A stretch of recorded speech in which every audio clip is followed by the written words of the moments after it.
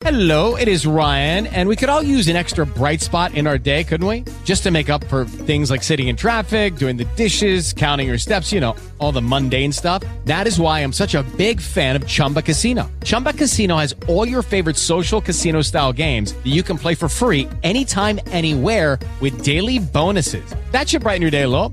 Actually, a lot. So sign up now at ChumbaCasino.com. That's ChumbaCasino.com. No purchase necessary. VGW Group. Void where prohibited by law. See terms and conditions. 18 plus. Blog Talk Radio. Hello, everyone. Here I am back for my audio blog. I'm Hari Kulsa, and I'm here doing my audio blog on the journey with my mom through assisted living and hospice. And if you've been listening, if you've listened to the other ones, you're kind of getting an idea what it's like when someone you love is in this situation.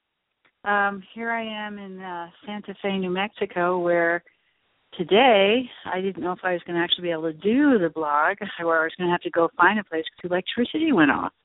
Oh, my goodness, and it was out everywhere.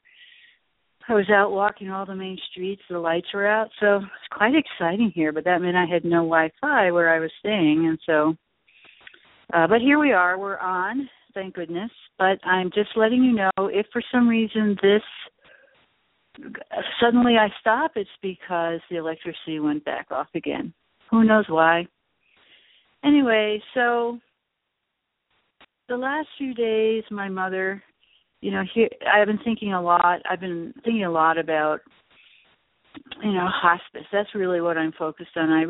This weekend, my mother was having a very difficult time. And part of what hospice does is that they regulate the medications. There are many medications that the dying, when you're dying, help you, like pain medicine. People are often in pain and they need something because it's difficult to be in pain and deal with be actively dying.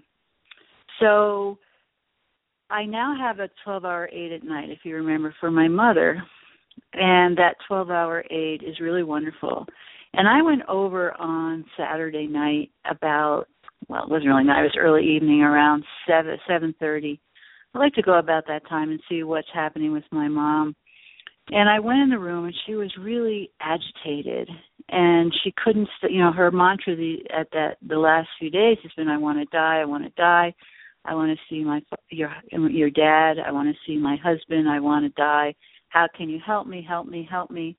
And no matter what you say to her, it doesn't seem to, relax her. Maybe for a minute or so. And so I thought, and the aide said, well, and he's been doing this for 39 years. He said, well, maybe, the medications aren't working properly. So I was getting very anxious about everything because she seemed so agitated and upset, and she's on anti-anxiety medicine, and she's on pain medicine for her headaches and her body pain, but nothing, it didn't really seem to be touching her. And she also has what we call PRN meds, which are medications that can be given when needed. And those are even more anti-anxiety or more pain.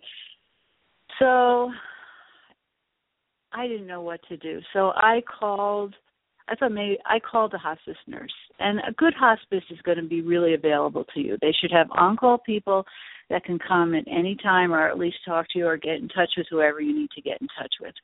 So I talked to the hospice nurse, and here, it was a real interesting experience for me because I'm a nurse practitioner, which means I have an understanding of medications and medical situations. But I'm also the daughter, and I'm also more emotionally involved. So I started to talk about, well, maybe we should change this med, and I was talking to the hospice nurse, and I was trying to get cues from her, and because I'm a nurse practitioner, they kind of defer to me, and I said, well, maybe we should stop, just stop the pain med just for tonight, give her the sleeping pill, and see how she does. So that seemed to go over okay, and the nurse actually came out. She said, do you want me to come? I said, oh, could you? Things are so discombobulated. And so so she came and we talked, and then I left and she stayed and talked to the nurses, and that's part of her job. Well, that about 6 o'clock, well, it's probably 5:30, 6 o'clock in the morning, I get a call from Eric, and he had waited. He didn't realize that I was probably up doing my yoga meditation, but he called and said, it's been the worst night ever. The worst night ever. She was up at least 30 times. She was so agitated, hallucinating, crying out. And I was like, oh, man. So I went right over. And he also said that the nurse, they're supposed to check on my mom. And she's got meds that can be given medications that can be given at night. And the nurse didn't come up. So I got there, and I could see she was completely agitated. Completely agitated. Just, I want to die, help me. And I was like, oh, man, this is going to be a tough one. So I went out, and I was really annoyed that no one could bother to give her any medicine.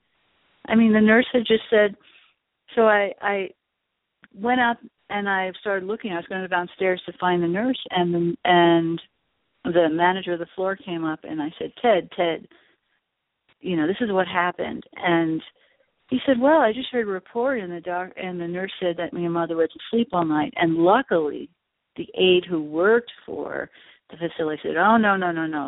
The aide that was on the floor all night said, no, I was in there a lot helping Eric. So that really concerned me. But, you know, again, pick your battles. So I said no, and I went, and he called the nurse that was on for the day, and they brought up medicine. Meanwhile, I was just beside myself. I stayed with my mother because Eric, the aide that I hired, leaves at 7, and I was concerned. So I stayed till about 8:30, and she seemed to. The medication didn't really quiet her down. She was very restless. I actually just held her in bed, kind of got into bed with her as much as I could because it's a small bed, and just held her for a while because she was just so agitated and anxious. And I was like, I can't deal with this. This is way too much for me. I can't do this. And so I said, okay, I've got this geriatric care manager, Lydia, who's great. They need to take care of it because I just need to deal with my mom. So anyway, what I realized at that point, there's two things that I realized. One is that there's a difference between when you have hospice in the home and when you have hospice in a facility.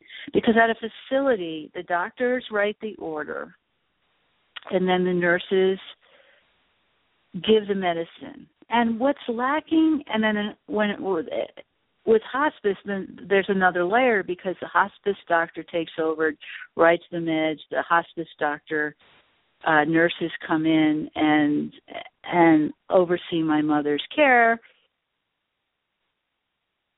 And the facility nurses bring the medicines. But there doesn't seem to be anyone, even though the nurses for the facility are there and know my mother, to watch to what's going on. Like, for instance, is some of her pain because she's getting pain meds and she's not going to the bathroom, having good poops? You know, because that'll make someone feel terrible, and she can't express herself anymore. So there's this disconnect between when you're in a facility, it's something to remember is, yeah, hospice may be communicating with the nurses, but do they think that they don't have to be involved anymore? Well, they're on site. So anyway, what the hospice, so my geriatric care manager decided this was an issue that was kind of hurting my mother. And so hospice, she talked to hospice, and she's going to talk, because it was a weekend and nothing gets changed on weekends in terms of policy or anything, and she's going to talk to the nurse director today during the week. And so we'll see if there can't be someone, you know, if someone's getting a medicine and they're not doing well on it, then maybe they need to report that to somebody. But the nurse, so it's, again, you have to stay on it, and I have people that can help me stay on it, because at this point it's getting to be a little too much for me. And the other thing that I realized is, and something really beautiful that the hospice nurse said to me, I said, wow, this is really hard to watch. And the hospice nurse said to me, yes, it's a lot of work to die. And I never, we have this sort of idea or hope that we'll just, many of us will just go to sleep and die. We won't have the work to do. But I think that's a myth that we've created. I suppose that does happen to many people, to some people. But the majority of people, it's a journey. And it's a journey that we have no sense of reference to. There's no evidence-based. We live in a world of evidence-based medicine. There's no evidence-based dying.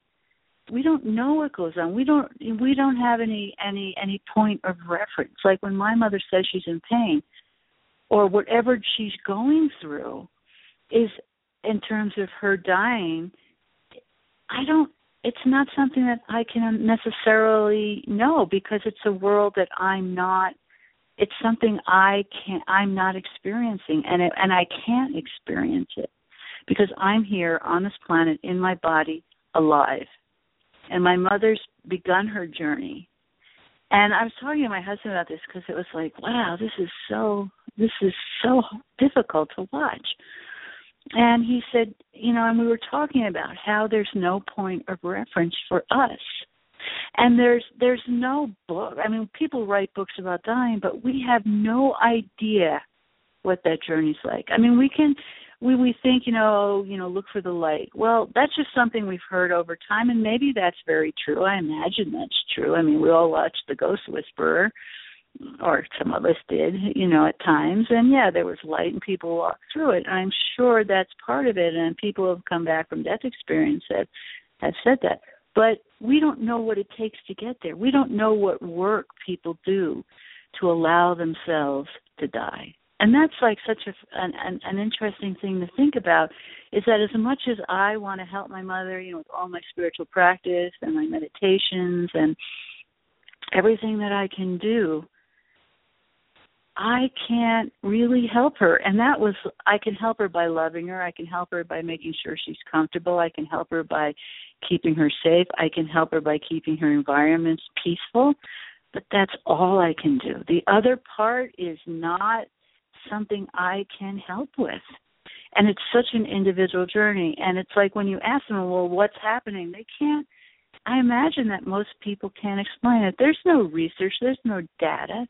Nobody comes back and says, well, this is what happened. I mean, people have been, their hearts have stopped for a certain amount of time and said this, but it's different when your body, you're dying, and what you have to do. We just don't even have an idea. And it's something I've really started thinking about because I can feel my mother's frustration. I don't know if it's so much frustration, but how do you answer her questions? When she says, help me, I don't know I realized who's she really talking to? Is she talking to someone, a spirit or an angel or Jesus or whoever, or my father? And I try to help her when she asks, but, all I can do is hold her hand and help her. That's, just be there. And that's the part that I think we've lost in translation. We've lost to be able to understand that there isn't a whole lot we can do because it is work. And I remember just the other day when one of our conversations was God, I said, well, talk to God. And she said, well, I did. And he says, I got to work. And I think there must be some kind of work to get there. So anyway, that's what's going on. It's kind of an interesting process. It's been a tough few days, and that's what happens with hospice. And when you're dealing with facilities, that's even more the case because I feel like I'm protecting my mother at all, keeping her safe, keeping her from anything, just letting her die in a very peaceful environment. And that's the best I can do right now. So we'll see what the next few days bring. And last night she had a good night because we doubled her sleeping medicine, and that's what it takes sometimes. And that's what I'm going to do for her, is keep her safe, keep her medicated, and maybe I shouldn't, but it makes her more peaceful, and that's all I can ask for, that she's peaceful and smiles and feels good, and she continues her journey. So thanks for listening. Everybody have a great day. Enjoy yourself and enjoy your loved ones. Bye-bye.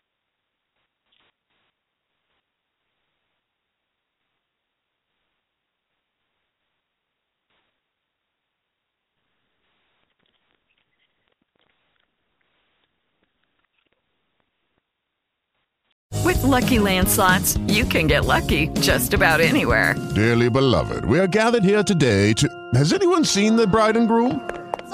Sorry, we're here. We were getting lucky in the limo and we lost track of time. No, Lucky Land Casino, with cash prizes that add up quicker than a guest registry. In that case, I pronounce you lucky. Play for free at LuckyLandSlots.com. Daily bonuses are waiting. No purchase necessary. Void where prohibited by law. 18+. Terms and conditions apply. See website for details.